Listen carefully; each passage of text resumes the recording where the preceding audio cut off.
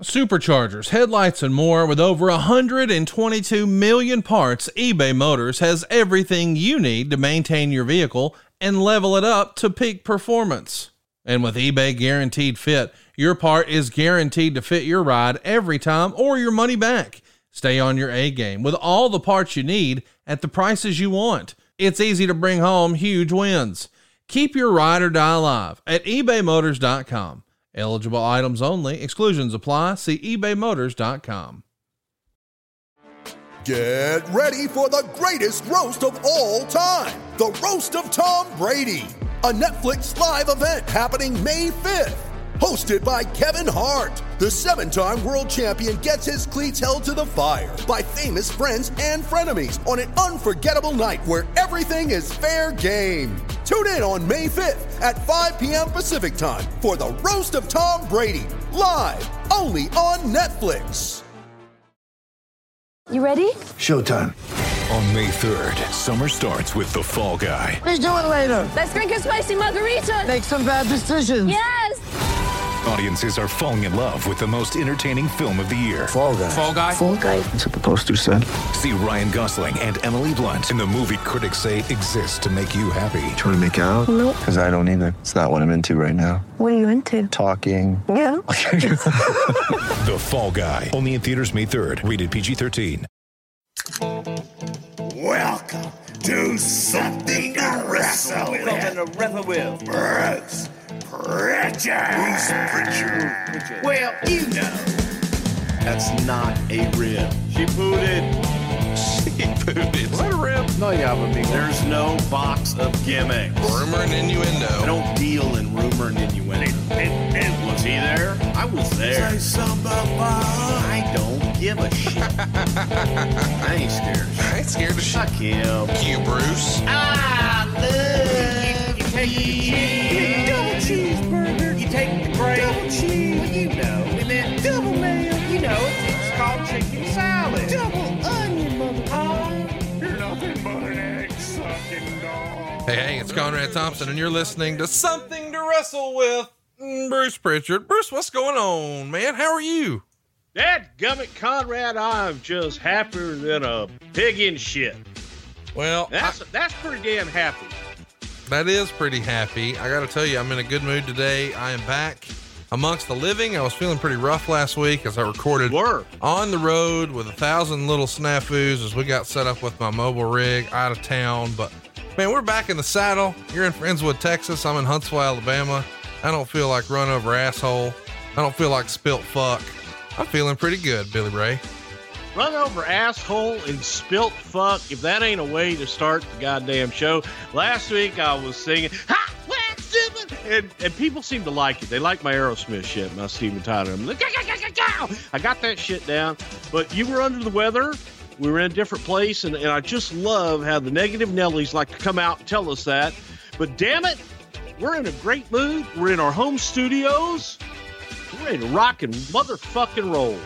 I'm pretty excited about today's episode. We were originally saying we're going to cover a show from 2009 when I forgot in a fever dream that Bruce wasn't even fucking there. So we called an audible to I've been gone for years, dog. In Your House 3, September 24th, 1995. And I'm looking forward to this one because I'll be honest, I was not watching wrestling when this show happened. So me neither. Yeah, but clearly when you watch this show, nobody up there was watching. This is my first time seeing this show, so I'm excited to talk about it, but I'm even more excited to tell everybody about Ancestry, because Ancestry is something that has been with us from the beginning of the show, and it's a big deal if you ever wonder where your family comes from. And I know that your family has doubled down on this, as has mine, with over 100 million family trees and billions of records to give you more insight into your genealogy and origins. Ancestry connects you to the places in the world where your story started. They're going to use precise geographic detail and clear-cut historical insights, and this allows Ancestry to let you trace your ancestors' journey over time, following how and why your family moved from place to place. And to amplify those results, you can start a free trial on Ancestry and even build the tree. That way, the ancestors become more than just the name, and only Ancestry can tell such a rich story we've talked about this on the show before. There's a lot of kayfabe in wrestling history and wrestling families. You know, like Arn Anderson maybe wasn't a real Anderson, and maybe Dusty Rhodes wasn't so poor growing up. There's lots of fun stuff that you can discover when you really dig into your roots, and Ancestry brings it to life. And Ancestry first came into my life when my mom signed up years and years ago. We've learned a lot. We've had a lot of fun whenever we get the whole family together around holidays. It's something that comes up again and again, and it's something your family's enjoyed as well, right, Bruce? Absolutely. You remember the days, and maybe you don't, but the days when you used to wait for the mailman to come and you'd rush out to the mailbox to see if there was anything in there for you. That's the way I was with Ancestry, because I waited for that email to come in to let me know my results were in. It's so easy, and you get to find out who's still around and who's out there that you never knew was out there, and confirmed a lot of things for me, and also opened up a few questions, if you will, like I know it did you. And right now you go to ancestry.com/podcast and get 20% off your Ancestry DNA kit. That's ancestry.com/podcast and get 20% off your Ancestry DNA kit. Ancestry.com/podcast. You are gonna love it, and it'll give you another reason to go to the computer and check your damn email.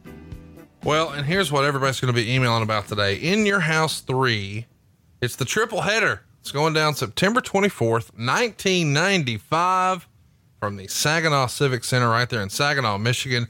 It drew 6,500 fans. This is the third In Your House pay-per-view event. I guess they started just a few months prior. Did you see the first two? Well, I have seen the first one. I don't believe I've seen the second one. We're going to have to go back and find a way to watch that one. Okay, I'm just making sure, because you weren't watching at the time, and I know you had reason to go back see the first one because it was the first one. We gave away a damn house. Yeah, that was kind of fun. And the second one is Diesel and Sid on top. Shawn Michaels is working with Jeff Jarrett, and I know that we've covered that match in particular. So I've seen that match, but I don't think I ever stuck around to see Diesel and Sid in the main event. Maybe I will, maybe I won't. Either way. In Your House, sort of an interesting concept. We've touched on this a little bit in the past. Once upon a time, the WWE did 4 big shows a year. I think everybody knows it was Royal Rumble, it was WrestleMania, it was SummerSlam and Survivor Series. Eventually King of the Ring pops up, and somewhere along the way, you guys decide, hey, why don't we start doing these more regularly? But instead of having all of them be $24 or $29.95, why don't we take it from a 3-hour show to a 2-hour show, reduce the price, and keep that revenue going? And we know in 1997, that's going to pivot. But talk to me a little bit about the original idea. And I guess WCW was sort of proof of concept on this first about doing regular pay-per-views, but you guys had a different take with making them shorter and reducing the price. Talk me through that.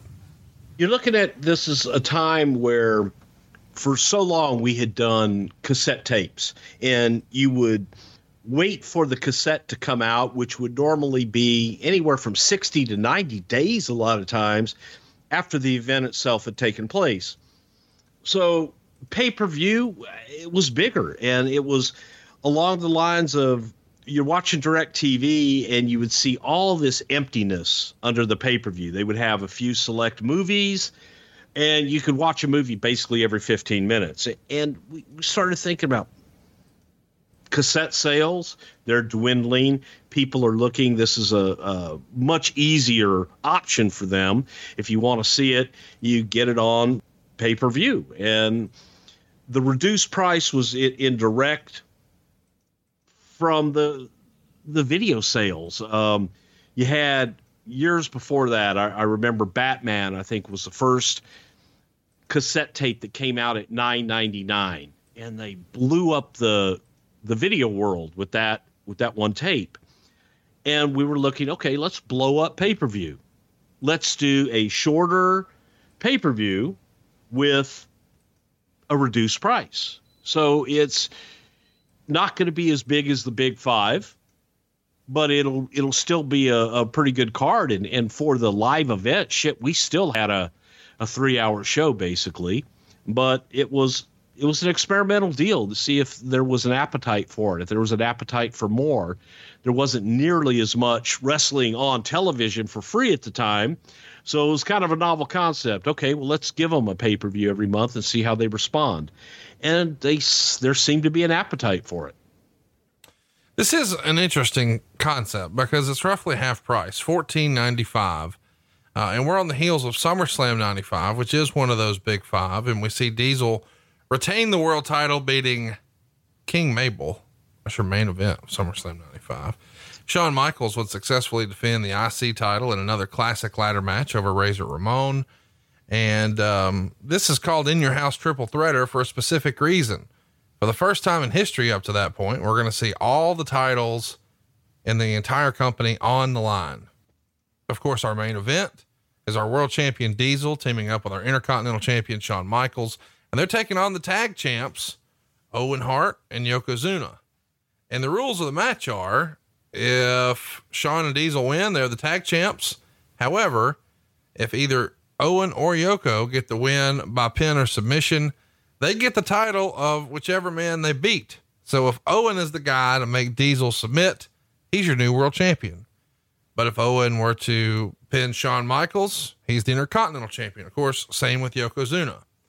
I got to tell you, this is a pretty interesting concept. I don't know that I remember you guys doing this in a pay-per-view prior to this. Do you remember how this idea came together and who was all for it? And did anybody say, I don't know, that's a little out there?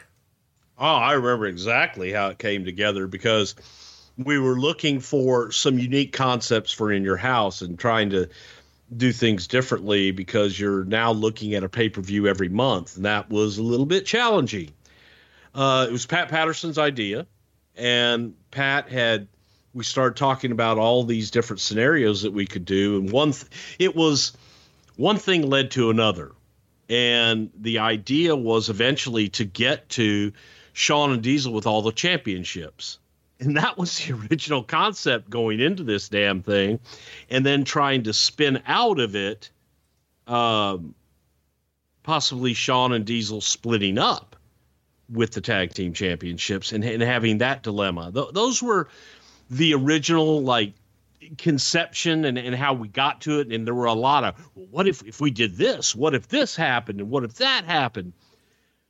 So we went into it with that idea in the back of our head. And obviously from the results and everything that went down, didn't go all the way through with a lot of that shit, but that's how it started. It was different. It was kind of a first time ever to have all the championships on the line in one match and a unique concept. If Yoko pins Diesel, he's the WWE champion. If they pin Shawn, they're the Intercontinental champion. And, you know, vice versa. If Shawn or Diesel pin either Owen or Yoko, they're the tag team champions. So it was, no matter what the finish was, in theory, you're getting new champions. You had a unique situation. All right, let's run a timeout right now. And I got to tell you, this is one I'm excited about. I can't believe I'm saying this. All Elite Wrestling is here. Wednesday, October 2nd on TNT. Get ready for the revolution with All Elite Wrestling. Of course, we're talking about Dynamite on TNT. It's the most exciting professional wrestling in the last decade. Made for wrestling fans by the wrestlers themselves. And AEW flies higher, hits harder, and with their all-inclusive roster of superstars, they're breaking all the boundaries. From Chris Jericho to Cody and Brandy Rhodes, of course, the Young Bucks, Nyla Rose, and more. All Elite Wrestling, a new league rises this Wednesday, October 2nd, 8 p.m. Eastern, 7 p.m. Central, only on TNT. I can't believe this is happening. Of course, if you're listening to this show, you know the talk of the wrestling business has been All Elite Wrestling. And man, it all comes to a head this Wednesday, October 2nd on TNT. Set your alarm. It's 8 p.m. Eastern, 7 p.m. Central, only on TNT. I don't mean for this to sound weird, and I know that some of our listeners are going to have fun with the way I'm phrasing this, but it's been said once upon a time that in order for you to be really a top guy, the top guy, Vince has to sort of fall in love with you. And I think when you look at the statement you made a minute ago of, well, the idea was, how do we get all the belts on Diesel and Shawn? it feels like Vince is in love with Diesel and Shawn at this point. Is that fair to say? I don't know if he was or not, but that wasn't Vince's idea. That was our idea. Our idea was to get everything on them to then blow them up. That was the impetus of this whole thing, where Pat and I are talking about, like, okay, let's load them up so that you think these guys are impenetrable and you can't. Is that even a fucking word? It is now, you know? Okay. Impenetrable. Yeah, that. They're on top of the world. And then blow it up. So that was, as you're going into this shit and we're doing this and everything's happening so damn fast that, okay, let's do this. Let's go here. And then obviously shit changed as we got into it. But no, it wasn't even Vince's idea. Vince was like, what the fuck do you do with it? And his first thought was, goddamn, they can't be tag team champions, which, again, we'll get there. Talk to me about, my freestyle that maybe Vince has to be in love with you to be the top guy. Like, I know that certainly he rode Hulk Hogan to the promised land, and, then, the Shawn Michaels run is really the one I think of next, because it does feel like whenever Vince is on commentary, he's really selling it.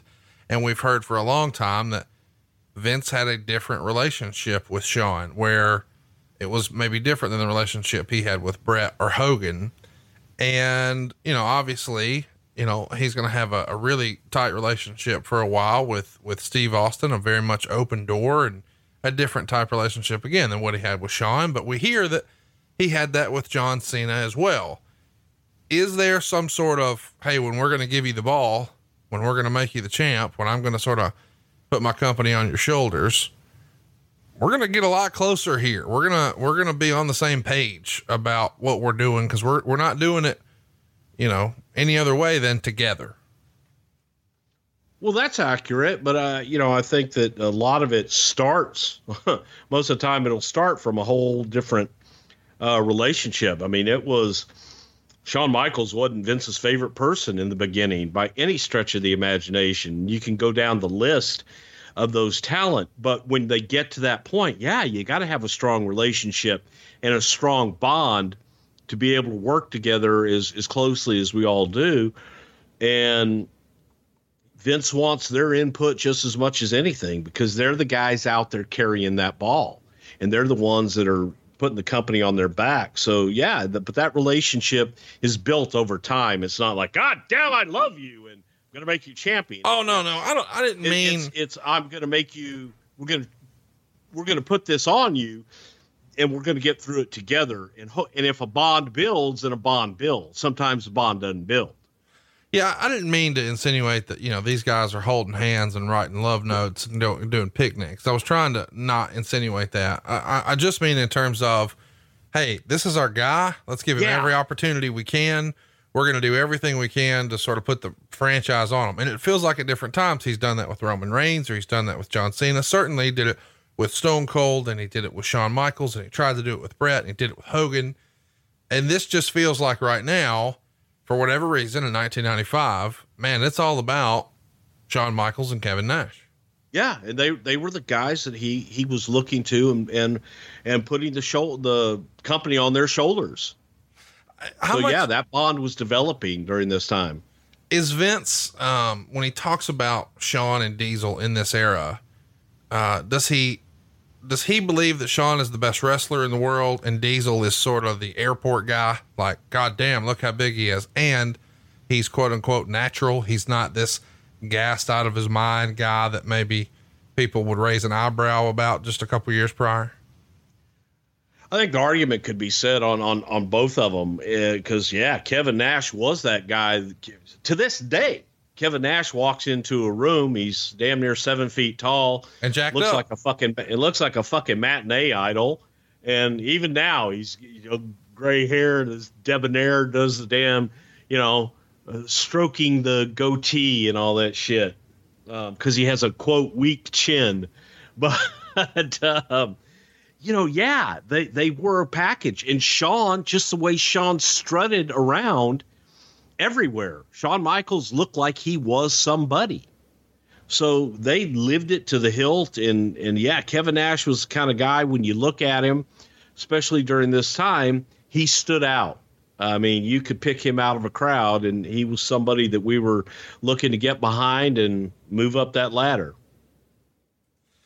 Let's mention briefly that this is an interesting time in the wrestling business, much like it is now, I guess. But Nitro has just come out a few weeks prior to this. I think everybody knows by now it's September 4th, 1995, and Raw is preempted that day. So I'm curious, did you and Vince and a few others watch Nitro together? I was in Hong Kong, dog. I was thousands upon thousands of miles away from that shit. And, you know, I'll never forget it. I'll never forget getting that phone call from Pat Patterson, letting me know that Lex Luger was on Nitro. What was the phrase? Fucking Lex Luger. He showed up on Nitro. Fuck him. They can have him. Pat was happy. So was I. Like, all right, great. No more Lex. You know, we had been doing the stuff with Lex and Davey Boy as a team. You know, they were Davey Boy with the Union Jack and Lex with the American flag. And Lex left right in the middle of it to go on to Nitro. But yeah, it was a bit of a pivotal moment. But in WWE land, they were doing the open for Raw when all that Nitro shit was going on. I don't think anybody was paying that much attention to them in the beginning. Well, the first Nitro on September 4th does a 2.5 rating. Of course, as you mentioned, Lex Luger debuts as the big surprise. The next week, September 11th, it's the first head-to-head meeting between Raw and Nitro. Raw does a 2.5, Nitro does a 2.4. And on that September 11th edition of Nitro, during the first head-to-head meeting between the shows, Eric Bischoff gave away the results for Raw live on Nitro while he's doing commentary. What was Vince's reaction when that happened? And as an old school wrestling person yourself, what did you think of that move? What a chicken shit little piece of shit. That's what we thought. You know, it was unheard of to do that, even in a wrestling war. But then again, I guess when you go back and look at wrestling wars, even in the old Kentucky territories where Angelo Poffo was warring with the Jarretts over Tennessee and what have you, they had all of their guys shoot these interviews where they exposed the business. All of their top guys got on and said, hello, my name is whatever Ronnie Garvin's real name is. I go by the name Ron Garvin, and I play this character on television. But what we do, look, folks, we don't hurt each other. We all travel together. We have families. We're this, we're that. Bob Orton Jr. did it. Bob Roop did it. You know, the Poffos. It was to battle Memphis and Nashville, the guys that dominated in Tennessee, and to hurt their business and say, hey folks, we're not lying to you. We're the good guys here. We're being straight with you. And it's always funny when people talk about exposing the business, all the blame goes to Vince McMahon, and you go back to the shooters, you know, the guys like Ronnie Garvin and Bob Roop, who were legit badasses in their own right, that were the ones that came out. Vern Gagne years ago went to the State Athletic Commission and told them, hey, this is a work, guys, just so he wouldn't have to pay taxes in Colorado and in Nevada. So, you know, Vern did it long before Vince did, and smart promoters, I give Vern a thumbs up, man. Good, smart move. So anyway, Eric doing this, it was unheard of. And this was a new tactic and one that we really didn't see coming. And what Eric was doing was extolling the virtues of, hey, folks, over here on Nitro, we're live. Anything can happen, and I'm going to promise you that it will happen. The guys on the other they take their shit weeks ago. Let me tell you what's going to happen tonight. And the fucker was right.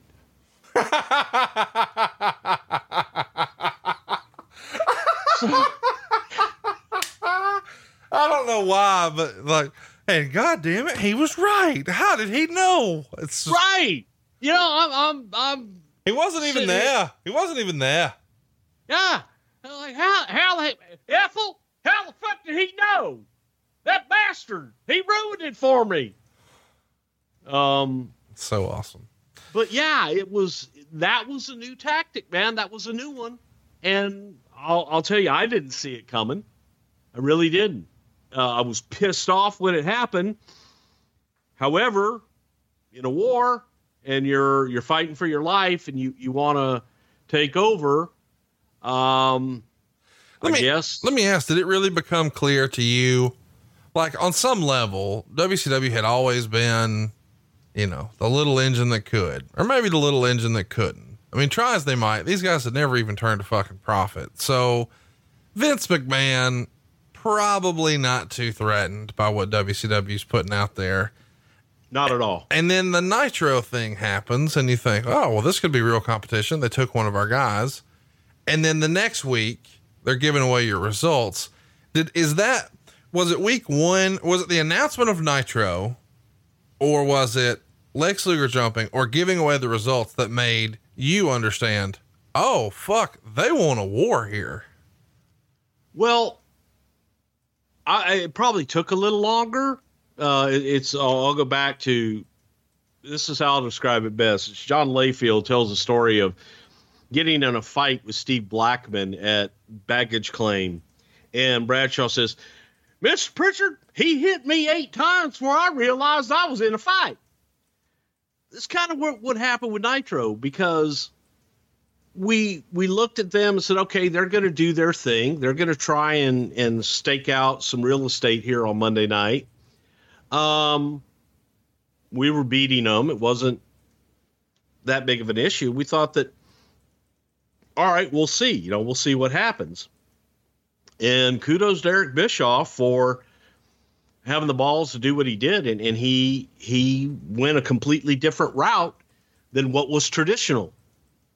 And I think that there were people even within his own organization that were like, I don't know about that, Eric. And he did it anyway. He went out and said, okay, let's go. So, the gloves came off, but it wasn't like we were in a war. At this time, it wasn't a war. It was a nuisance. It was an annoyance. This little prick. Yeah. Who the fuck is he? Why is it? Yeah. Yeah. John Davidson lookalike wannabe motherfucker. His jet black hair and all that shit. And here's the deal. Like, he's taking all kinds of little digs. One of the things he says here when he's giving away the results is, Shawn Michaels beat the big guy with a super kick that he wouldn't be able to get a green belt with at the Corner Karate Studio. And the big guy, of course, is Sid. And this is a 2-week prior taping. So it's easy for him to have these results. And he's taking shots throughout the entire show.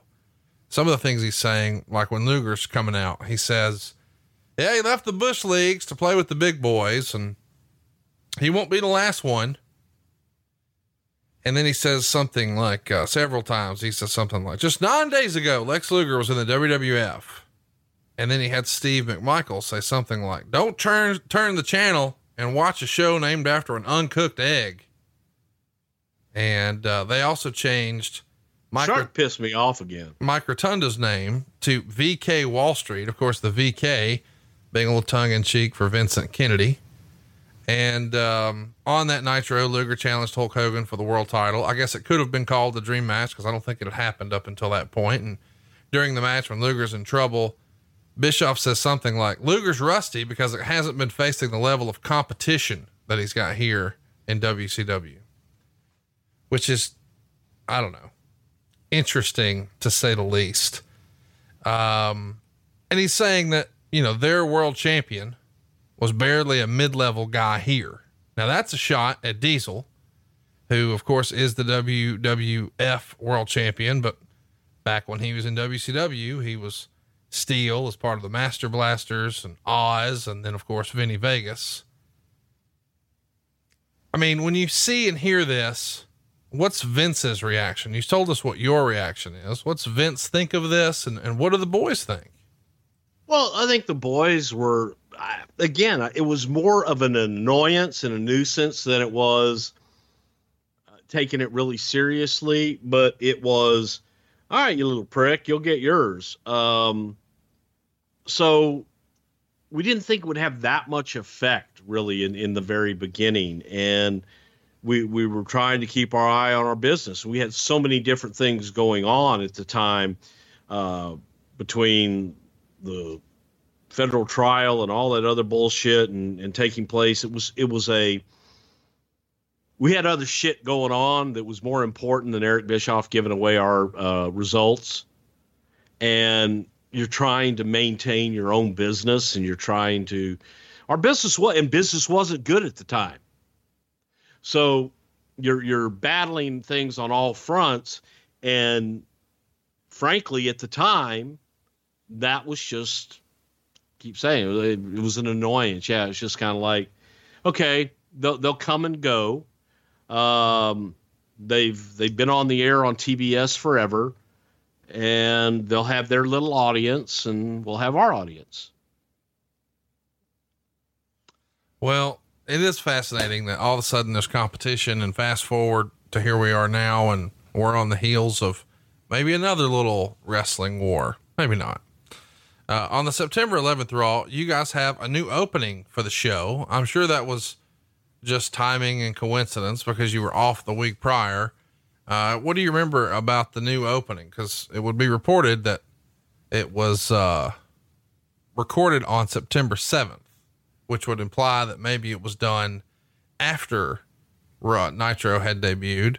Is this new taping done in response to, hey, there's a new show, we want to update our look and feel as well, sort of step our game up? Or was it in the works long before, and this is just the way it shook out?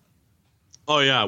On September 5th, we got everybody on the phone. So, okay, you guys get up here. We're bringing all the talent in, and we're going to do all this shit and have all of these film crews and helicopters and all this other shit. We did all that in 2 days. Hey, dickhead. I didn't mean you did it in 2 days. You knew that Nitro was coming. It's not like you were flipping through the fucking channels and like, oh, goddamn, a wrestling show.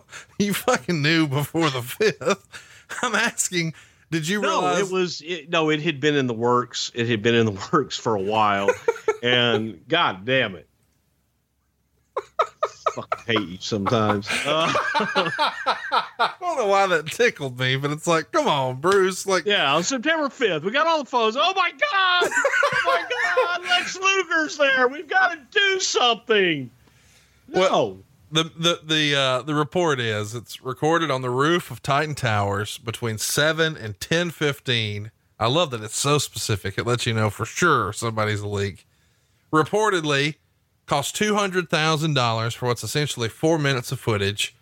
And there were major stories both Friday and Saturday in the Stanford paper regarding the taping. Many people living in the area called the police, complaining about the searchlights and helicopters. The Federal Aviation Administration also received multiple complaints, and a second day story had police saying the event was perfectly legal and the Titan had filled out all the necessary paperwork for everything it did. And the Darien police chief, Hy McManus, which sounds like a wrestler, said the event attracted a lot of attention and was not a serious problem.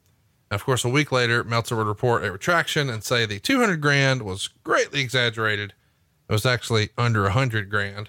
Well, if anybody knows for sure, it would be you, Bruce. I have a feeling you were heavily involved in this. Chat me up. What do you remember about the shoot? Did you make that name up? Hy McManus. I read that right out of the Observer and thought, well, then it's got to be fucking true because Dave was there. Well, you know, he wrote the check for it. You know what's funny is a minute ago when you were talking about Eric giving away the results, and you're like, and then he was right. I don't know why that tickled me, but I can only think probably because he read it out of the Observer, but I didn't want to get you fired up. So chat me up. What do you remember about this shoot between 7 and 10:15 p.m. on September 7th? Well, on September 4th, we were all sitting around. We were huddled around a TV. It was a big one, about 12 inches. It was only black and white, but we were all huddled around it. When we saw Lex, we said, "Oh my God, we've got to do something." We just started calling people, and we said, "Can you get anybody know anybody with a helicopter?" And then we found the helicopter guys. The helicopters are us. Okay, So all then right. So let's take a pause. So but in real life, I think you've mentioned before that Lex was supposed to be a part of that shoot, right? Yeah, he was, and I was happy he wasn't. And that was, and you know what? And that was it wasn't my first clue. It was my, that's when you knew, like, my stand. It was my stand basically, because I kept refusing to put him on the list just so I would bring it to Vince's attention that he hasn't signed yet, Vince. And when he signs, I'll put him on the list. And I would get my ass chewed out for it every time, but I just had a bad feeling about it. And tell the truth here, whose responsibility was it to get him signed? And every time it came up, did Vince not say, well, so-and-so says it's fine, or so-and-so has it handled, or what? JJ was the head of talent relations at the time. Okay. So whatever that miscommunication was, I don't know, but it was JJ's responsibility at the time. From a creative standpoint, Lex was being difficult, and going down the list, you keep looking at it and going, okay, well, you know what? His contract's up. This is the carrot we can dangle. Sign your fucking contract. We'll get you in the Raw Open. We'll have you in this. But we had planned it probably, I bet you it was at least 2 months of planning through storyboards. And I mean, it was an elaborate fucking shoot. I was not there. I was still in Hong Kong. But I was a part of the planning and the storyboarding and all of that shit, well ahead of time for a long, like I said, it was probably about a month or two ahead of time at least, because we had always changed our open basically for the fall. When everybody was having new shows, you would change the look, you would change your open, kind of blow it up and do something different. And that's what this was. So we had it planned for a while, and it was in the works, but it was elaborate as hell. We had the Stanford Police Department involved, with the cops running up the ramp at the deal.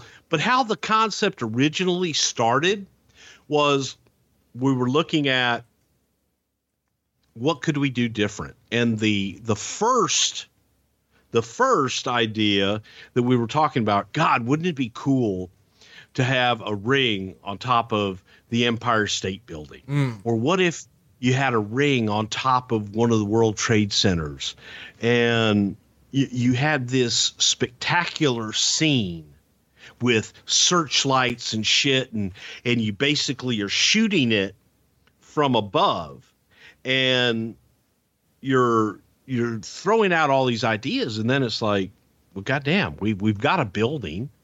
It's our headquarters. We've got the giant logo and the flags and everything up here. We've got room for a ring, and you're not going to have as many restrictions in Stanford, in our home, that you would have elsewhere. I mean, there were crazy ideas thrown out. I always would go back to the promo Superstar Billy Graham used to cut many years ago. They had Superstar Billy Graham showed up, and they had to put rope rings around the Eiffel Tower to be able to hold the superstar in the ring. And I'm like, I'd throw out Eiffel Tower, all these different landmarks and shit. And we settled on fucking the WWE headquarters. And that's how it all started. It became, what spectacle can we create for this chaos and all this shit happening? And storyboards were made, and that's what we came up with. All right, Bruce, let's run a timeout right now to tell everybody about SaveWithConrad.com.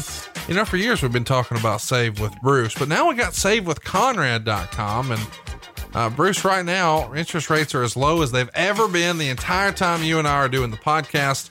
So much so that even you are taking advantage, and you're doing a loan yourself right now. Absolutely. And where did I go? I went Save with Conrad. You know why? because it was easy. It was fast. It was straightforward. And I got the loan I needed, and no hassle, no fuss. Everything you need is right there at savewithconrad.com. We make it fast. We make it I easy. just called you. Yeah, I guess you could. It was weird when it pops up in my email. You have a new lead from Bruce Pritchard. So I was like, okay, well, I guess Bruce is buying something.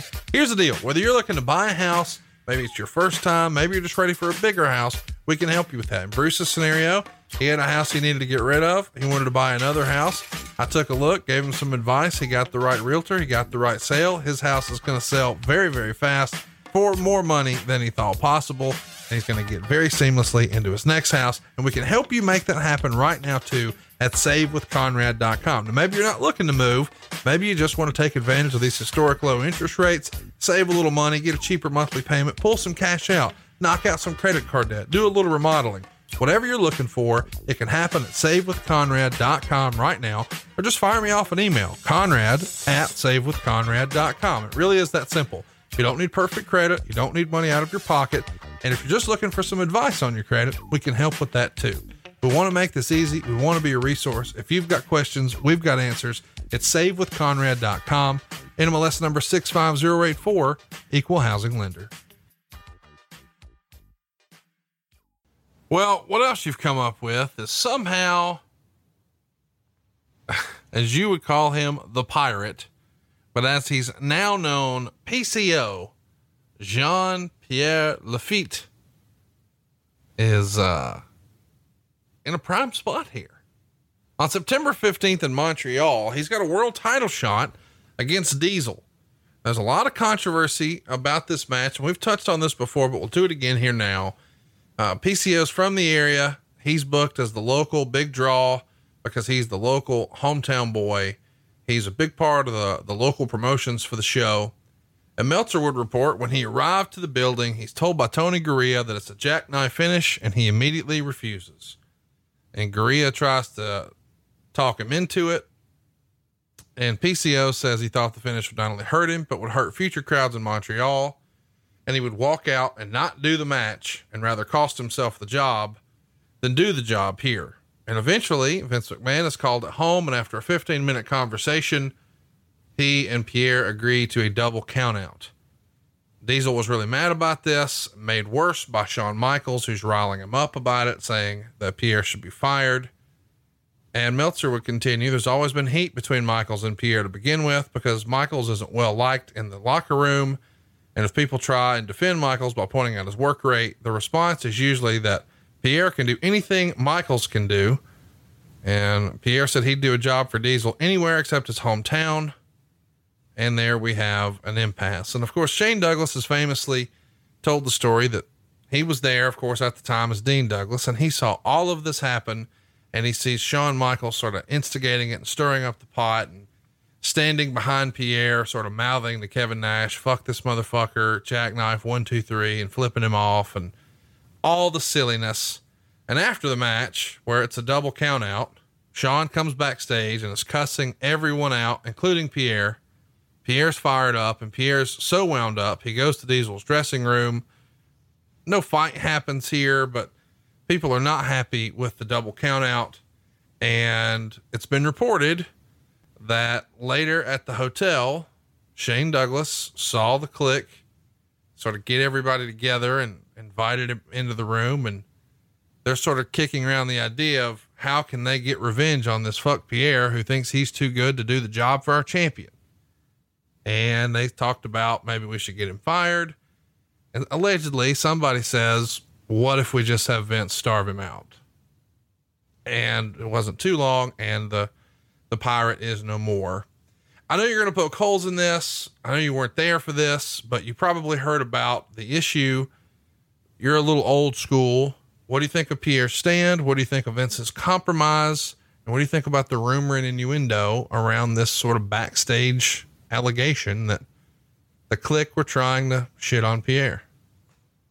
Well, again, I wasn't there. So I can't speak to actual whatever he said, she said, he did, she did bullshit. I have no idea. I do know that when they got there, and I don't know, and I do not know if the finish was jackknife 1, 2, 3 or what. But I do know that Pierre wanted to change the finish and that he was unhappy with the finish. There's been a long-standing situation, I guess is the best word I can think of, in Montreal. Montreal was treated Different. for whatever reason different than everywhere else in the fucking world. They got a different show. They got, their French Canadian stars were featured on our shows, hence Pierre Right. being in the main event against Diesel. So the French Canadian talent took their place on the card very seriously, and they were very concerned about how they were viewed. I mean, the whole 9 yards. It was very different than every place else in the world. And to this day, I don't get it, because, now when we go there, they get the same show that you're going to get in Montreal, you're going to get in Kansas City, with the same draw. But at that time, it was different, and it was a different thing. So Pierre was concerned about it. They came up with it, whatever finish they came up with, and that was it. But it was viewed by the talent, and I got to tell you, not everybody was on Pierre's side on this one. Right. There were quite a few people that were on the other side of it saying, why in the fuck are there different rules in Montreal than every place else? So it wasn't as clear cut as some people like to paint. Oh, fucking Diesel and Sean flexing their muscles and poor Pierre. It was both sides of that. There were those that wanted to side with Pierre because it was Diesel and Sean. And then there were those that were like, why in the fuck are there different rules in Montreal? Well, and also too, and I don't mean for this to be weird, and I really don't mean for this to be disrespectful, but just based on the way the cards had been done, who the fuck is this guy to not want a job to the champ? Like back in the day, everybody lost to Hogan. And by the way, he's a fucking giant. It's not unbelievable that a giant would beat you. And he was routinely beating other guys. I mean, Bob Backlund, I don't know, it's a weird comparison to make, but here's a guy who was the top guy for a long, long time. Pierre never was, and he got beat in seconds. So shouldn't be that big of a deal. And I realize it's a different time, but I don't know. It's just fascinating to me to talk about even all these years later. Yeah. And it was fascinating then, because for me, it was hard to justify, but to everybody else, it seemed like, no, you don't understand. It's Montreal. So I just used to take the stance of, I don't understand. It's Montreal.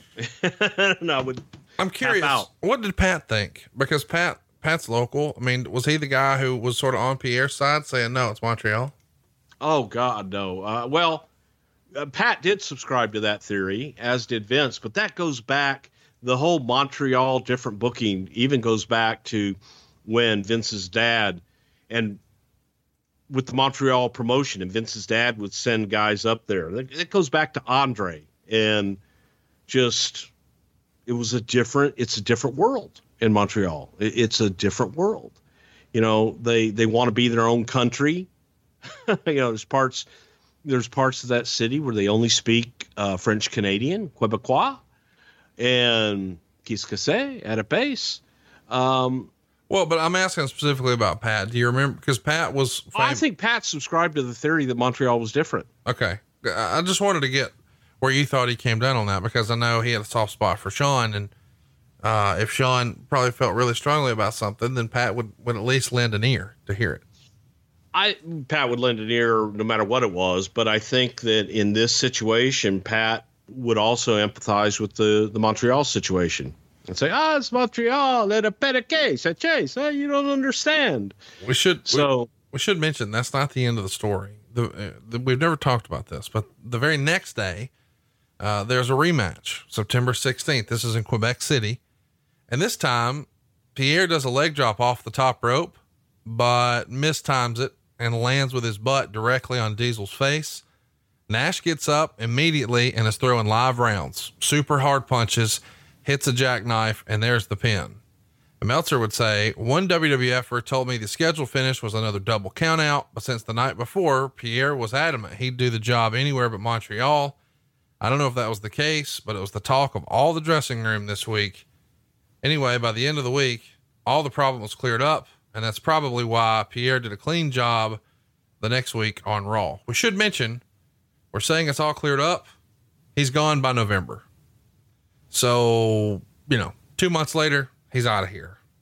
What do you remember about hearing that maybe Pierre landed on his face? Maybe there was some live rounds. Maybe the finish was changed. And maybe just to make sure that we get our point across, we're going to have him lose on Raw. Well, I'll go back to, first of all, on Pierre.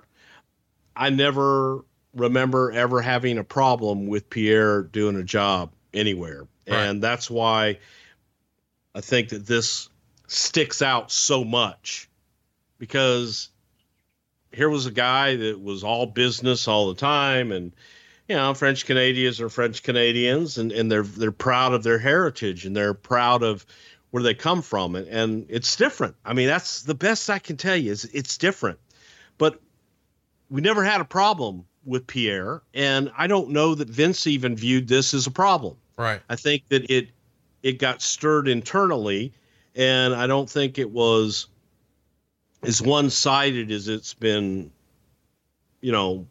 as the legend has grown, as it's become. So to that, I say, I believe that the finish the next day probably was Diesel going over and everything being fine. I don't remember the butt in the face. If it happened, it happened, but I personally don't recall that. And as far as the pirate gimmick, mateys, goddamn, I just chalk that up to, that was the best gimmick in the world, but the son of a bitch could catch a fucking ball. There's a deep cut right there to the early days of Something to Wrestle. And the idea that he was legally blind but could catch a ball, how would you classify that, Bruce? It's a fucking miracle, dog. There you go. That's a fucking miracle, please. Next up, we should talk about Tatanka. Meltzer would say that Tatanka's suspension looks to have turned into a firing. The story is there was an alleged incident, and something must have happened to cost him his job in December 1994 at a hotel in Anaheim, California, involving a woman who was apparently threatening a lawsuit and other WWF wrestlers. So chat me up. What do you remember about Tatanka's sort of curious end here in the company? Well, I'll tell you what we do on our side. And the beautiful thing about this time period for me was that Pat and I were separate from everything else. And we got, okay, you don't have this guy for 6 weeks. I don't care. I don't want to know. Okay, great. We don't have him for 6 weeks. Or, hey, we had an issue. This guy's gone. If it was something like that, Vince didn't tell us for our own protection so that we weren't involved. If we knew, then we knew. But on this situation, all I remember on that was, guys, we're going to part ways with Chris Chavez. Okay. Write him out. Let's go next. Wow. And we didn't, we tried to stay out of that where, that arm's length. Okay. If I don't need to know, I don't want to fucking know. Well, I'll tell you what, you got me curious now. I'm going to have to go dig that up. I'm going to have to go figure out what's what. Let's talk about Jesse Ventura. It comes out some more details about his lawsuit with Titan in the Observer. And, he says some notes from the Jesse Ventura lawsuit being upheld by the Court of Appeals. The three judges hearing the appeal voted 2-1 in favor of Ventura, with Circuit Judge Morris Shepard Arnold writing a dissenting opinion. You're just making up names tonight. That's a fucking name and a half, isn't it? According to the suit, Ventura was earning $1,000 a week by verbal agreement when he started as a color commentator with Titan in 85, although he had signed a standard wrestling contract. And in 86, he tried to quit to make it as a movie actor, but returned later that fall under another verbal deal. And then in late 87, he hired Barry Bloom to negotiate regarding his appearances on Saturday night's Main Event with Dick Ebersol, but those negotiations broke down. And when the 87-88 series began, Ventura wasn't part of the shows. A few weeks later, in Bloom's negotiation with Dick Glover, when the subject of videotape royalties came up, Glover told Bloom Titan's policy was to pay royalties only if it was a tape featuring one performer. And because he believed that was a company policy, Ventura signed a contract waiving the rights to videotape royalties and remained with Titan through the summer of 91. Of course, we know the result here. Ventura is going to win $801,336.06 and another $8,600 and change for merchandising claim. And this is a landmark case, and changes probably the way the company does business forever. I mean, even today, old timers who aren't there any longer get a statement quarterly that's as thick as a fucking book, for the royalties, and everybody's getting checks now. I don't know what fascinated me more about this. I guess that $1,000 a week is what commentating was paying back then. Fair to say that the commentators are doing a lot better these days. I have no idea what the hell they're doing these days, but I would hope it'd be better than that. But then again, $52,000 a year guaranteed isn't bad. And you also have to understand that Jesse could come in and knock out 3 to 4 weeks worth of TV in one day at that time. So it was come in once a month for that money. Not a bad gig at all. And that was back when he was doing prime time with Gorilla and not doing a whole lot of stuff.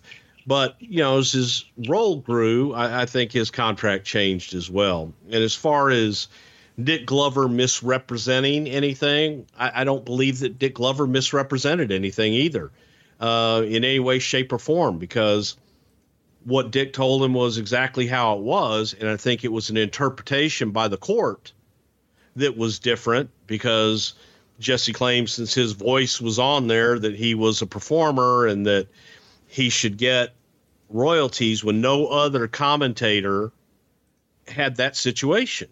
And obviously no one else claimed it either. Wait, are you saying that on the heels of Jesse suing like this and being successful, that nobody else ever came forward and did the same, whether it was Gorilla or Bobby or Sean Mooney or Shivani, nobody else popped up and said, "Oh, what about me?" No. And I think it was because Jesse's contract was a wrestler contract or something like that. And again, I'm fucking grasping at straws, cause I don't know, but I do know Dick Glover very well. And I know that Dick Glover is. Wait, are you saying Dick Lover? No, Dick Glover. Oh, you had like a silent G in there. Like the G is silent, like lasagna. I felt like you were just saying Dick Glover. Yeah. Dick Lover. Dick Glover. I got it. Dick Lover. Dick Glover. It's like, yeah. Okay. Now you're like Paul Heyman teaching me kvetch. It's kvetch, where there's no k in kvetch, but it's kvetch. I don't even know what you're saying. It sounds like you're sneezing. You don't know what kvetching is? I'm from Alabama. There ain't no kvetching down here. Kvetching or as Paul Heyman would say, kvetch. Kvetching is a Yiddish term for like bitching or griping. Motherfucker, you think I know Yiddish? We got Baptists down here. Come on. Hey, let's talk. You hung out at the synagogue down the street. Let's talk about Tom Brandy. He's been working the independents as Johnny Gunn, and Meltzer would report that he's been contacted about coming in to do a motorcycle cop gimmick, supposedly designed after Eric Estrada on Chips. Now, of course, we know that doesn't happen. He winds up coming in as Sal Sincere. Do you remember it being kicked around a motorcycle cop? No, but I do remember Tom, and there were a few different times that we brought Tom in for tryouts. Great look, could work, but in my opinion, I think Tom was always just missing that it factor. Yeah. So when he would come in for a tryouts, it would be, you know what? Yeah, he's a good looking guy. Yeah, he can work, but I don't know if you can get the next level out of him. So that may have been something Tom was thinking of. He earned he's like the dreaded good hand, right? Like, yes. Yeah.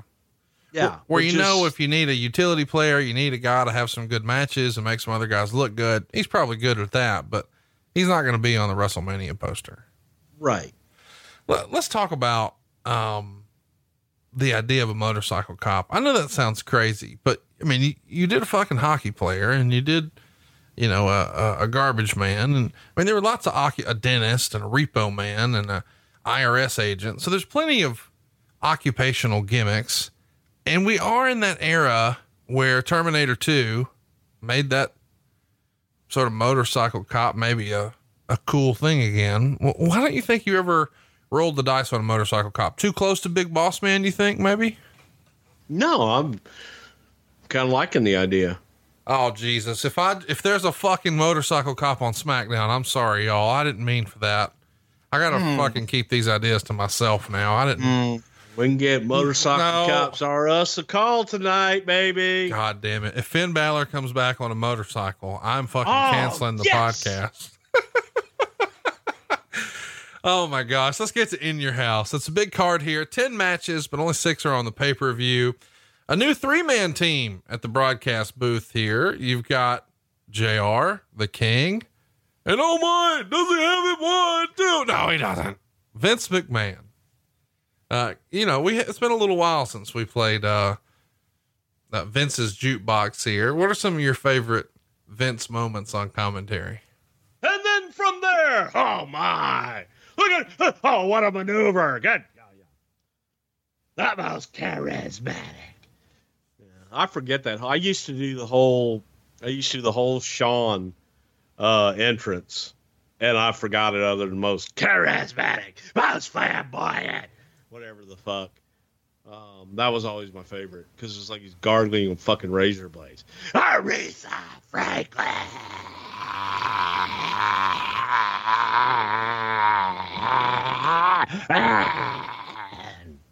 It's been a while since you Cobra commanded the mic. I appreciate that. This is the first WWF pay-per-view commentator role for JR since Royal Rumble 94. There he paired up with Gorilla Monsoon to call the Razor Ramon IRS match. It's also his first full call of a pay-per-view since King of the Ring 1993. I got to ask, why the deviation to the 3-man booth? And how excited is JR here to be back where he's at his happiest? Oh, that's a prayer. You know, this seems like a recurring theme too, because it was, you know, again, Vince's, in his mind and ours, we're going to fucking get Vince out of that commentary role. We're going to get him, move him on out, make that transition, slide JR in there, but you got to do the transition. So let's move him in, start getting him in and getting him used to him. And then we can make that transition. That's all it was. So let's talk a little bit about, the decision to go with the 3-man booth. I know that you're going to argue this, but you guys had always been a 2-man booth and now you're a 3-man booth. No. Vince, Jesse, Bruno, Vince, Piper, Honky. It was always a 3-man booth. Well, but those guys would sort of float in for a little bit here or there. Like on a pay-per-view, this was kind of unique, was it not? For a pay-per-view, we would usually go with like Gorilla and Bobby through the years. And then, it was a change up, but we did both. Has nothing to do with it being Eric Bischoff, Steve McMichael, and Bobby Heenan. Jesus Christ. Do you think we would want to replicate that fucking horse shit? I mean, Bobby Heenan, come on. Bobby was great. Thank God Bobby was there. Eric and Steve McMichael, please. Okay. You cannot sit there with a straight Alabama face. I can't. You're right. And tell me that was good. I'm just trying to stir it up. I want you fired up. It's been a while since I got you fired up. Okay. Well, you can't fucking say that was good. All right. You know what else? Who would ever want to replicate Eric Bischoff and Steve McMichael doing anything? Are they going to be the commentators on SmackDown on Fox? Is it going to be Eric Bischoff and Steve McMichael? Yeah. Okay. And Finn's coming down with a little fucking motorcycle helmet. Well, We've ruined the wrestling today. The warm-up match here. Can't believe it. Hunter Hearst Helmsley lost a match. Can you believe it? He lost that a must have been Fatu. a mistake. I know. If you could go back and change one thing about this show, it would be Hunter going over on the pay-per-view, not losing underneath in the dark match. Sure. Of course, 4 years later, these guys are, things are going to look a little different. You know, when it's Rikishi and Triple H, it's amazing that these are the same guys. I did it for The Rock. There you go. Savio Vega is going to be in here on the first match on the show, taking on a guy whose gimmick was maybe ahead of its time. He's clearly ripping off Robert De Niro and Cape Fear, but you can't watch this now and not think about early Bray Wyatt. Waylon Mercy, former Dan Spivey. Of course, at this point, he doesn't look like the old Dan Spivey. A, because of Father Time, B, because of the gimmick. I enjoyed it just because I hadn't seen much of Waylon Mercy, and Meltzer didn't like it nearly as much as me. He gave it a 1/4 star. He says Mercy's knees and back are so bad, it's almost as if he's Andre the Giant at the end. Because he doesn't put his body into his blows because of his injuries, every offensive blow looks lame, which is even worse for a big man than a small man, because at least a small man can use agility moves rather than punches and kicks. Stopping the push of this character, as this match did, definitely constitutes a Mercy killing. They did a lot of near falls at the end, some of which were okay. Others were just plain pitiful. And in one case, the ref stopped the count when Mercy clearly didn't even get his shoulder up. Not a great match, but I loved seeing Waylon Mercy here just because I hadn't seen a lot of it. What'd you think watching it back this week for the first time in a long time? Well, it definitely wasn't, oh my God, you've got to see this match. I think I enjoyed it for the same reasons you did, because I like Dan Spivey, the human being, and I really liked the gimmick. Yeah, it wasn't a great match. So, I mean, that you can say that about that, but for me, for nostalgia, going back and watching that was fun.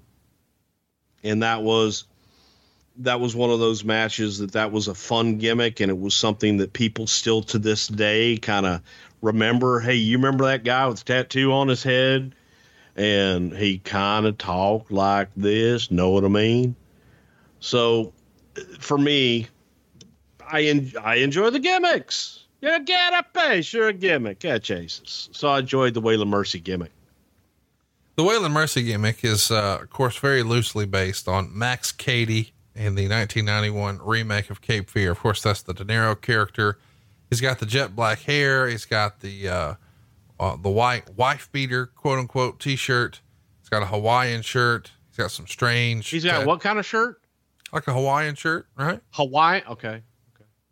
And he's got like all these weird tattoos, including like a dagger on his forehead, sort of, Manson-like maybe, but there's lots of, I don't know. I like you. And then I like the character here. He's speaking in this calm yet somehow sinister manner. And he says something like, lives are going to be in Waylon Mercy's hands. You know what I mean? I just think that was good stuff. And obviously we've seen some influence in that in later years, and he's shaking hands with the fans and thanking them for coming to see him wrestle. And he's thanking the referee, and just really, really good shit. If Spivey wasn't as beat up, what do you think was possible with this Waylon Mercy character here in 95? Oh my God. If you had been able to take Dan Spivey 10 years earlier, I think that it would have been, take this same character and move it to 1985. He'd be working with Hogan multiple times on top. And that would have been one of those characters that would be forever ingrained in everyone's memory, because by this point, Danny was just so beat up that, you know, a lot of that gimmick was to disguise that the athleticism wasn't there anymore. His knees and back were just shot, and he was in a lot of pain. So the promos, it was all heavily character driven, and a lot of that shit came out of Spivey's head. So, I mean, he really embraced the character, and timing on it, I think, again, 10 years earlier, we'd be talking about all those Hogan's Waylon Mercy matches. I know we're not going to ever really do a deep dive on this character because there's just probably not enough to constitute a whole show, but So because of that, I want to sort of sidebar here. When you guys first talked to Spivey, are you there when the character, this feels like a Bruce Pritchard project. Are you there when you're sort of describing what this character is? And do you tell him to go watch the movie and get some gear that looks like that and talk with the Southern drawl, or what's the direction and how is it received by him? It was received by him great. And I think a lot of it came from his head. A lot of it was Dan's whole gimmick and selling Vince on it. And Vince, more than anything, the promos made that character. Like Jake the Snake Roberts. Jake didn't have to yell at you. Jake brought it down so you would have to listen to me, my man. Come on in a little closer. And he would pause and you would wait for that next word to come out. The same thing with Waylon Mercy is Waylon brought it down so you would lean in to listen to him. And he was creepy. So you kind of turned away, but you couldn't take your eyes off of him at the same time. And it was, you forgot about the work and you just thought, wow, this guy's a big son of a bitch. He's devastating. And unfortunately, sometimes you had to get to a point like this where he had to wrestle a guy that could go in Savio all day long, get Dan Spivey over in squash matches at this period, but it just couldn't hold. And Dan embraced that gimmick. Dan just loved the gimmick. And when you watch it, I think it comes through. Dan Spivey became Waylon Mercy. It was good stuff. He lived it. We should mention during this match when Waylon's going for like a sidewalk slam, Doc Hendricks does a cut in and says that Owen Hart is not yet to the building. And that's noteworthy because he's in the main event. And after the match, we go backstage and Gorilla Monsoon is trying to grill Owen's manager, Jim Cornette, about the location of Owen Hart. And Jim Cornette is adamant that the main event will still happen as planned. It's been a while since I've seen Cornette flipping out on WWF TV like this. That motherfucker is probably, is he 1A or 1B best manager ever? Oh God, definitely 1B. Just behind Bobby, right? Maybe 3B. Oh, really? Okay. Let's talk about that. Who else is in the conversation besides Bobby and Cornette? Oh God, Bobby Heenan, Gary Hart. You putting Gary Hart in there with Bobby Heenan and Jim Cornette? Yeah. Gary was psychological. He was fucking great. Oh, fuck. You go back and watch old Gary Hart. Nobody could touch him at the time. I think Cornette would even agree with you on that. I don't think Cornette agrees with anybody on purpose these days. Well, could be true. By the way, though, motherfucker, have you heard any of his stuff lately on the pod? It's fucking tremendous. Free plug. Go check out, Cordy's Drive Through. Comes out on Mondays. Man, that dude is full of wrestling knowledge and still as sharp as ever. Great listen. Next up, Sharpest attack. Oh, for sure.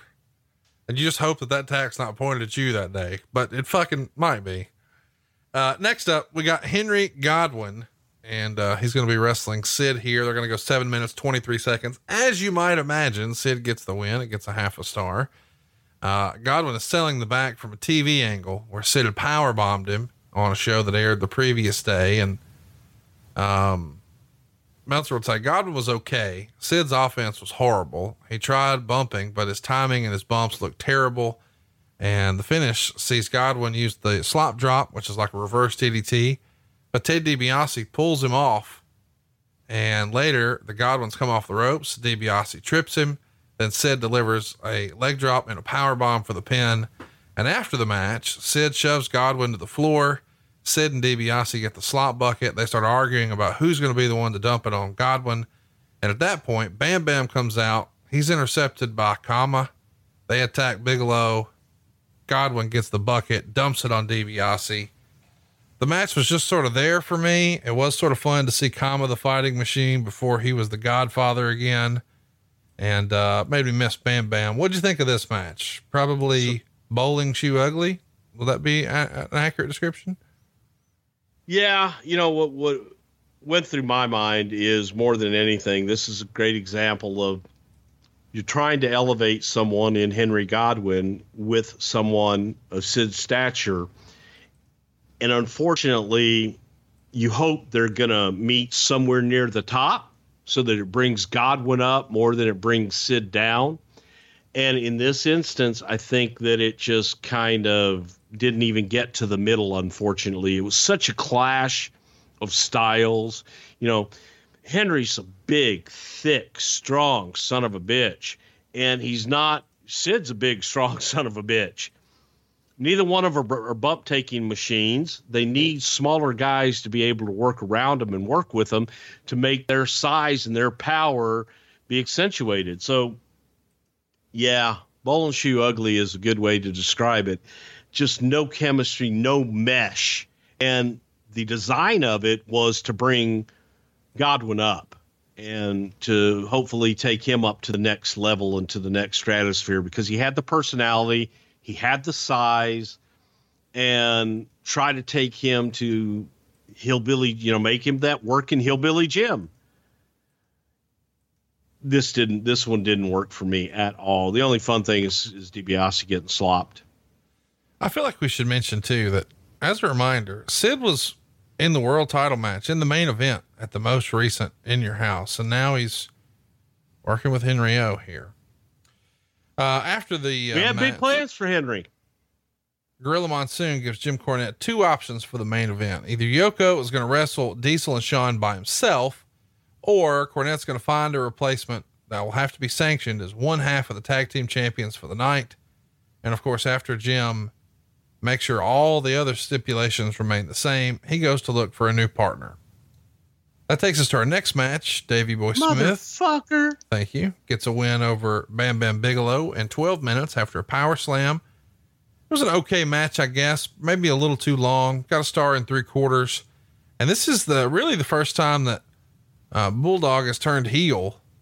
He turned heel right before SummerSlam on the August 21st Raw. I think this is the first time he's like a heel single. Of course, I guess there was a time where the Bulldogs weren't always baby faces, but chat me up.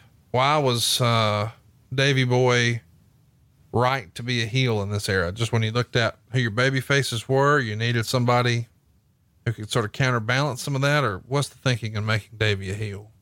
Well, the idea was split up the tag team with Lex and Davey Boy, and Davey go heel. It was something Davey wanted to try and Davey really wanted to do, but we thought that is that tag team, those guys splitting up, and then Lex left. So you need something new for Bulldog. But we had actually split them right before that, before Lex left, and a new coat of paint or a new paint of coat with Bulldog and trying to get him out there, and you change his opponents up a little bit, change his attitude. And it was something fresh for Davey. Let's talk about, the way he decides to become a heel. He's going to change his look. He's going to cut off his hair. He's going to switch to long tights.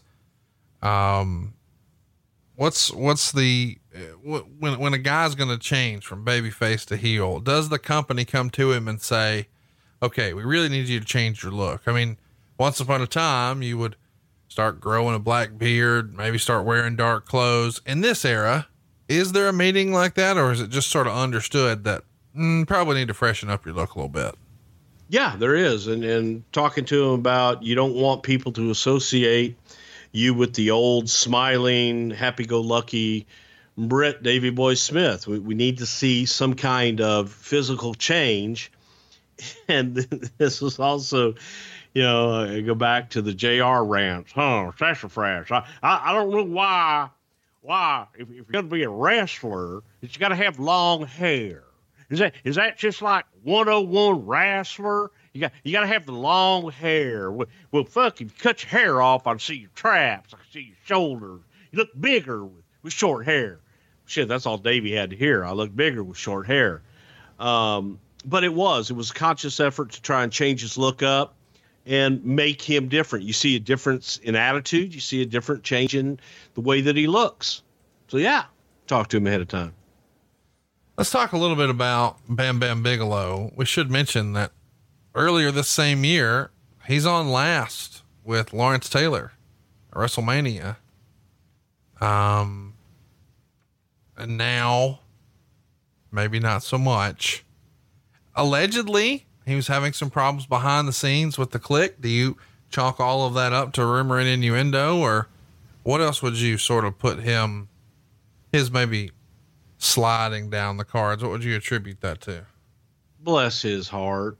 I'll tell you what I attribute it to is that when it came time to change Bam Bam, I'll put Bam Bam in the same category that I will put Diesel in. Going from heel to babyface, the characteristics of the heel that the audience begins to like, if you take those away from them as a babyface, you're kind of taking away the cool shit. Bam Bam goes babyface, and all of a sudden he's coming out in bright, shiny new gear and the flames shooting out and shit. And it came across very disingenuous with Bam Bam when he made the turn. You can look at him as a viewer, and he was a scary looking dude with the fucking flames on his head and everything. He looked intense. He looked like a mean son of a bitch. I can believe him being a bad guy. Right. You needed something more for the audience to get behind him. And they were starting to get behind him as a heel because he was a tough son of a bitch. But when we turned to babyface, he began working like he wasn't as tough. He began selling for things that he didn't sell for as a heel. And the audience just kind of farted on it. They didn't want him as a babyface all the way. Maybe he was just going to be that tough heel that they respected, but it did not click with the audience. And we saw with him on top in that top spot that, man, I'll even go back to fucking Bam Bam when he first came in with Humperdinck. They thought that he was going to be the second coming, and he just didn't draw. And Scott's a hell of a worker, man. He's a goddamn. He was a hell of a worker, bumping big man, great big man. But sometimes he wanted to show off what he could do physically and athletically instead of being that killer monster heel. And there's a fine line there. Well, I can't wait to talk about the next match. Before we do, though, we should mention that Bob Backlund's going to come out, do a crazy routine, insulting the crowd. It is what it is. But then he introduces... that's not a routine. No, I've met him. That's him in real life. That's Bobby. Yeah. And even at his advanced age, he's like the most in shape motherfucker in the room wherever he is. Yep. He introduces Dean Douglas. Dean Douglas's theme music starts with fingernails across a chalkboard. If you've never heard that, go out of your way not to. Dean comes in, does a little bit of mic work, and then he introduces Razor Ramon, which is a little odd, maybe, but the backstory here is the 1-2-3 Kid was recently wrestling. Dean Douglas is obviously in a feud with Razor Ramon, and the 1-2-3 Kid has recently wrestled Dean Douglas, and Dean had plenty of opportunities to pin him, but would always pick his head up before 3 so he could continue to beat on him. Of course, you can imagine where this is going. There is a ref bump. Douglas misses a splash off the top. Ramon uses the razor's edge. Backlund's holding the ref to keep him from turning around and counting. So 1-2-3 Kid does a run in and counts the fall, but Ramon doesn't see that it's 1-2-3 Kid making the count. So when he gets off of Douglas and stands up and realizes that's who it is, he gets a shoving match with 1-2-3 Kid. That allows Douglas to come from behind with a rolling reverse cradle for the pin. Now the trouble is the shove on Waltman looked great, but the cradle from Douglas could not have looked more shitty. It is the shittiest roll up that you will see until SummerSlam 97, when one of the combatants is paralyzed. And after the match, Ramon and Kid have a pull apart again with the agents. Pretty good story involved in this one, but the finish sort of fucked it for me. 2.25 stars. What'd you think of the match? Well, the match was very good. The match, the body of the match, all that shit I thought was very good. I love the shit with 1-2-3 Kid and that whole story. Yeah, the cradle wasn't best, but I think people can forgive that for the match and everything else in there. For me, I know Razor didn't like working with Shane and felt that Shane was always a step behind. And unfortunately, when you go back and you watch those matches, it is different. And Razor was bringing it. And I think Shane was rusty and hadn't been in the ring in a while when he came up. And I don't know that he's just ever caught up. He never caught up to that pace. But this match, I didn't think was that bad. I think that Razor may have slowed down a little bit to make it work. But that was Shane's rap when he got here. And Shane and I used to have talks about it all the time. And Shane would say, he goes, man, I need more ring time. I got to get in there. I'm just rusty. And it didn't come. Scott Hall has said about Shane, if he has to work with somebody and they suck, then they have heat with him. Scott says that Shane came in with the reputation of being great. And Scott said his role was upper middle babyface. And when you went through him, then you'd go to work with Kevin or Shawn Michaels. But if you couldn't have a good match with him, then you went down. And Scott said when Shane came in, he thought he could do the same thing with Shane that Scott did with Shawn, because Shane was about the same size and Scott thought he was probably as good of an athlete. But Scott said, no, he's slow, he's heavy, and he thinks Shane is so overrated. So not a fan. And Shane's been very clear about his feelings about the Clique. And when Scott Hall popped up in ECW once upon a time, when he was sort of on the outs with WCW, Bam Bam Bigelow and Shane Douglas and Chris Candido met him at the door. They didn't forget everything that happened here in the WWF and felt like this is our territory. And I don't know, man. Shane Douglas and the Clique just didn't click. Pardon the pun, huh? No, they didn't. And to Razor's credit, though, I mean, people went to Shane. Razor went to Shane. Said, hey, man, you need to step it up. We'll work with you. Let's get the ring rust off. And I just don't know that it came fast enough or that it ever really came during the whole Dean Douglas stuff before Shane left. So it wasn't for lack of trying. And there were people that did go to Shane, and I believe Razor went to Shane. Agents had gone to Shane. Vince went to Shane. So it wasn't like it was a secret to him. And yeah, just the Clique didn't click. He didn't click with Razor. That's for sure. He didn't click with Shawn either. We should mention that Shane had been in the WWF in the early 90s as a babyface single. And he was sort of like a temporary member of the Rockers when Shawn Michaels was recovering from a knee injury. And around that same time, he had like the 7th longest time in the first 4 years of the Royal Rumble, which was Rumble 91. So there were chances where you thought, hey, maybe this guy's going to be something. And I think most people remember him with Johnny Ace in WCW as a dynamic dude. But then he really He really caught fire in ECW with the whole franchise character. And that's when he comes in here. And of course, this doesn't work out. So he's going to go back, do that again, and then wind up showing up in WCW. But back in that initial run in 91, I think Shane has said something like Vince had a gimmick for him where he's going to be some sort of a rock star. And he had even, I think, recorded some music with Jimmy Hart, but his dad got ill. So he leaves the company to take care of his dad for a little bit and thinking about maybe going back to school. Of course, it doesn't work out, sticks with wrestling. Do you remember there being, I know you weren't there in 91, but do you remember there being a discussion of, hey, we could throw another gimmick on him, maybe make him a rock star? I don't remember. I never heard of a rock star gimmick, but I do know that throughout the years that there was always interest in Shane. And whether that, I'll go back to the late 80s, there was interest in Shane. So for whatever reason, it never worked out until the Dean Douglas thing, and that didn't work out. Explain the Dean. I don't know when we'll talk about him again. So explain the Dean Douglas character. Some of our listeners who may not be familiar with the gimmick.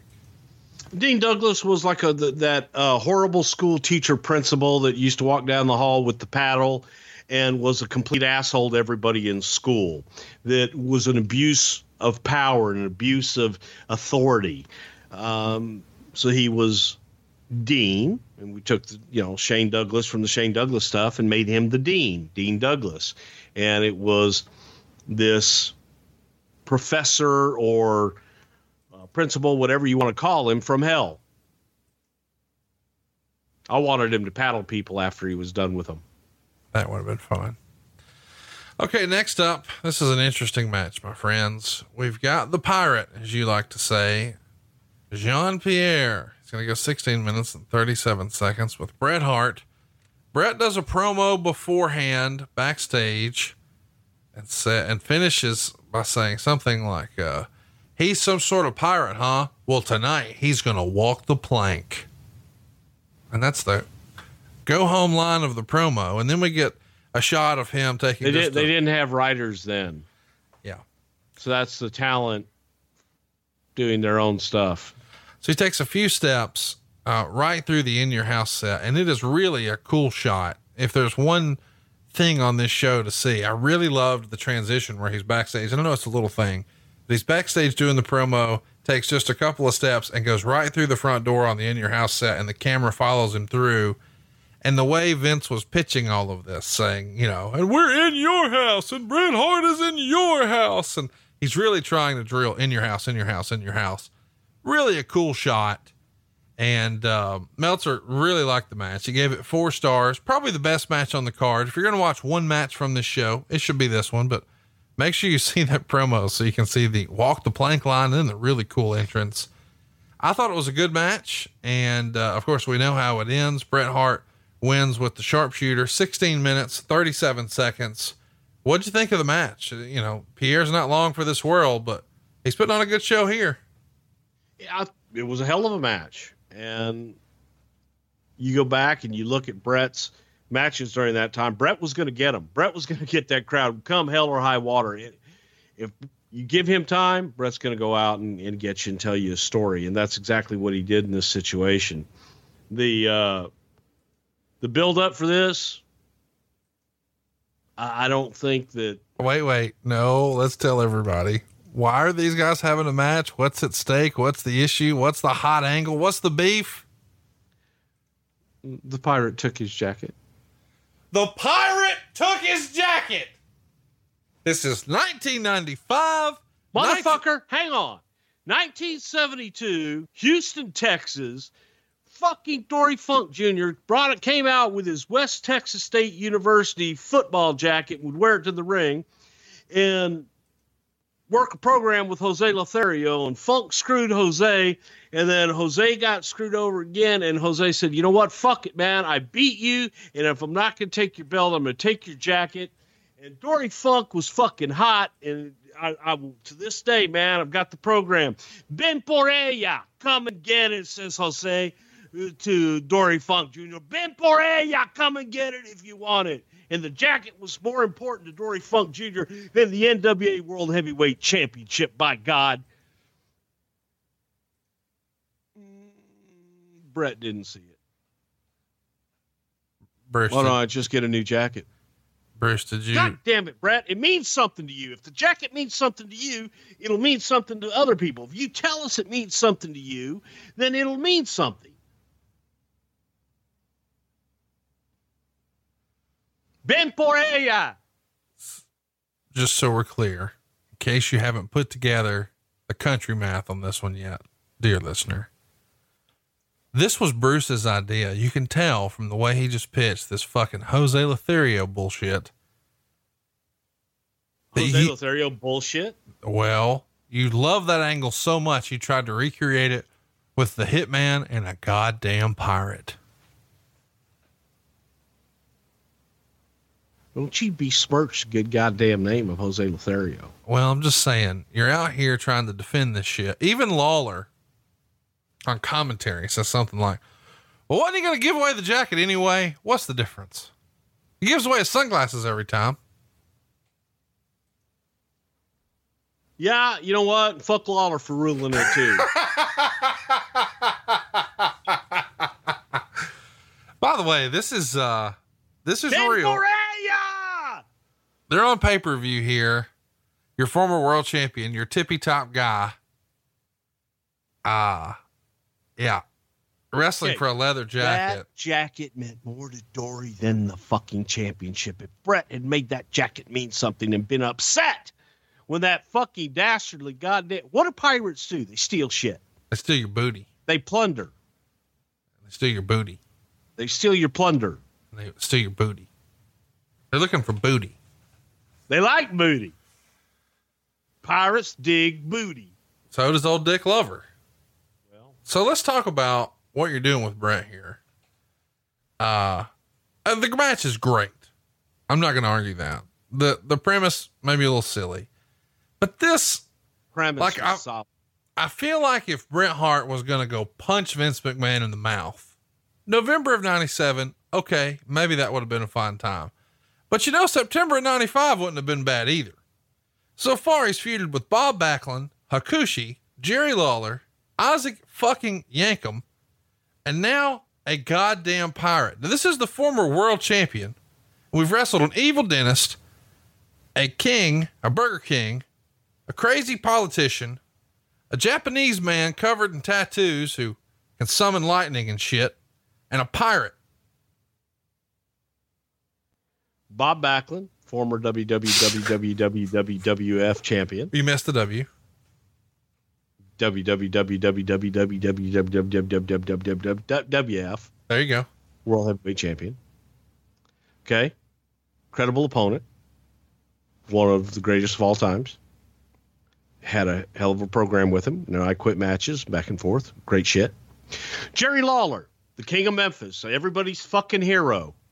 That was a hell of a fucking angle. King against king. King of the ring versus the king, Jerry Lawler. But dude, it's a fucking kiss my foot match. And now we're wrestling for a fucking leather jacket. Goddamn personal issues will mean more than fucking championship all the time. Well, they didn't. Okay, here. hang on. Hakushi. Fucking guy coming in, trying to make him, and it's an opportunity. You're going to get made with Bret Hart. Glenn Jacobs is goddamn mayor of Knoxville, motherfucking Tennessee. Yeah, but Isaac Yankem ain't shit. And Pierre's a pirate. Yeah. Shiver me timbers. Shiver me timbers. Again. Hey, throw me a ball, mate. It's a miracle. Okay. He's not in the main event. He's not your world champion. He's wrestling the pirate. Has a great match. It is a good match. Go watch the match. But I could see where Brett was maybe getting a little frustrated here. And this won't last long. He's going to win the world title from Diesel a couple months at Survivor Series. And by then, that fucking pirate's out of here. Jim Cornette is going to announce that the British Bulldog is going to be replacing Owen Hart in the match. And he's going to be one half of the tag team champions that night. So as a reminder, Yokozuna and Owen Hart are your real tag team champions, but nobody knows where Owen Hart is. So Davey Boy Smith is going to take the spot. Sean's out first as your Intercontinental Champion. Then, of course, here comes Diesel. As you may imagine, Diesel and Sean, surprise, they're victorious. And we have all the belts now. So Sean is now the Intercontinental Champion and a tag champion. Diesel is now your world champion and a tag champion. But the finish doesn't come when Diesel jackknife power bombs Davey Boy Smith. No. Owen Hart does a run in, even though they couldn't find him. And even though he wasn't the legal man or sanctioned as a tag team champion, and he had been replaced, he takes the pin. Yeah. So they're running a storyline here that Owen's not going to show up. But the next night on Raw, they air a tape segment where Monsoon rules that since the pin was counted on someone not in the match, that the tag titles are going to go back to Yokozuna and Owen.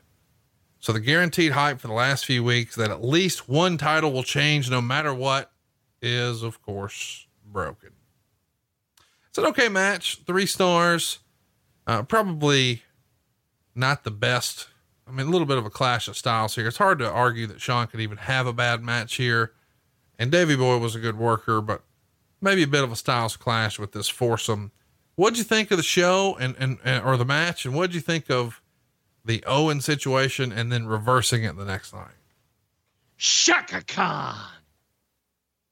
You just done? Just fuck this match. I hated the creative. Fuck it. Hey, I got it. I actually do have to do a sidebar here.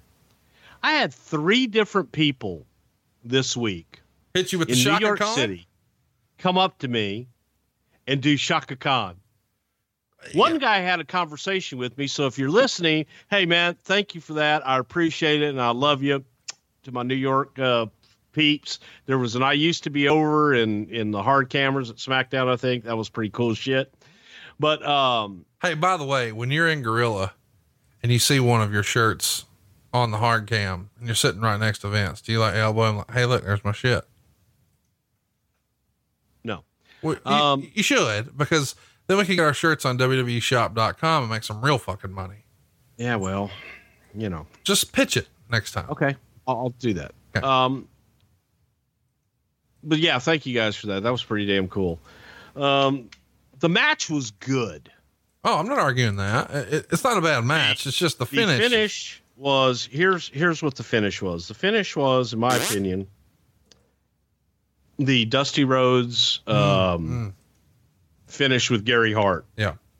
Where you didn't want to beat the heel, so you pinned Gary Hart. Right. We always planned on switching the tag team titles to Shawn and Diesel. But by the time we got there, Vince was like, God damn, why would they even want the tag team titles? Right. So they have all the belts, Vince. And then you get the jealousy going between the two, and then you blow them up. And how can they defend the titles if they're at odds and blah, blah, blah. Yeah, I don't get it. Just have the match, send Owen in, beat Owen, and then we'll reverse it. So technically the titles did change hands. And that's all there is to it. I mean, there wasn't any other big conspiracy or anything else other than that. And I think everybody involved was kind of like, huh? And Pat and I in our head were moving towards this story. And by the time we get there, Vince was like, you know what? I don't want to break them up. Well, they'll go, I can't beat them either because you can't switch the titles, the Intercontinental or the WWE title. So we'll just beat Owen. And then Cornette's got a technicality he can bitch about. What did Cornette think one of our that? finer moments. What did Cornette think of this? Feels like something he would have had a meltdown about. Conrad, like when I explain to you sometimes about dark spots in my memory where I just blank shit out. Yeah. Going back and watching this and looking at it going, oh, fuck. I blacked it out because it made no sense. It was because immediately when you're in there, you go, oh, fuck, I remember this. Right. Oh, shit. Can't win them all. Sometimes you have shitty ideas. Sometimes you have great ideas like Ben Porella. Oh, fuck you with that. What? I didn't say anything. Continue. So this would be up there with it was a nice idea going in. Final execution. Not exactly what was intended when it started. Yeah. So it sucked. Needless to say. Yeah. I got to tell you though, I did enjoy watching the show. This was fun for what it was. It's the third In Your House. You were there for all three of those at this point. Where do you think this one ranked? Is this one? Oh, definitely in the top three. There we go. Well, I'm looking forward to next week's episode, man. This was a fun episode to visit, but next week we're going back to 1997. And some of our listeners are like, what the fuck else is there for 97? Well, I got one more thing to squeeze out of there, baby. That's the September 22nd, 1997 episode of Monday Night Raw.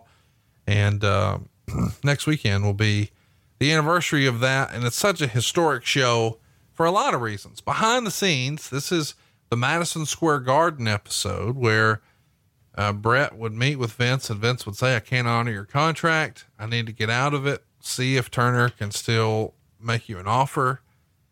Austin can't work. So we're going to come up with something different. And that includes stunning Vince McMahon.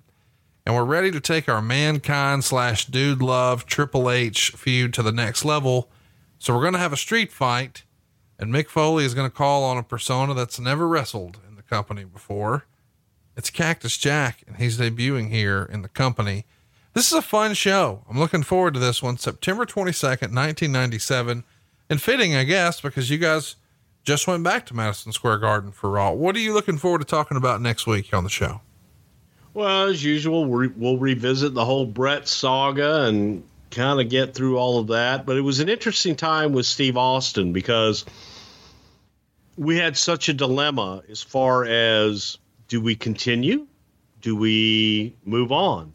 And just a lot of the unknowns that were discussed, and how do we get to the next point in this story, and what do we do? And there were just so many unknowns, but at the same time, man, shit coming forward with Cactus Jack, first time, New York, that was pretty cool, and that was special for him. So a lot of shit to talk about on this one. A lot to talk about. Looking forward to it next Friday right here on Something to Wrestle With. Bruce Pritchard. Shaka Khan. I can't believe you got that dumb shit over. People actually saying that to you in public. They loved me. We'll see. John brings his skewed sense of humor. Jeff brings tips to cut strokes off your next round. Together, it's those weekend golf guys. They'll pay a lot of money to PXG and Titleist and Callaway and on and on and on, right? How many yards do you think you're going to pick up with that extra driver? I think I can get an extra 5 to 10. What if I give you 15 to 20? You pay me more. Jeff Smith teaches on a sliding scale. Those Weekend Golf Guys, the podcast, part of the Believe Network. Just search BLEAV on YouTube or wherever you listen.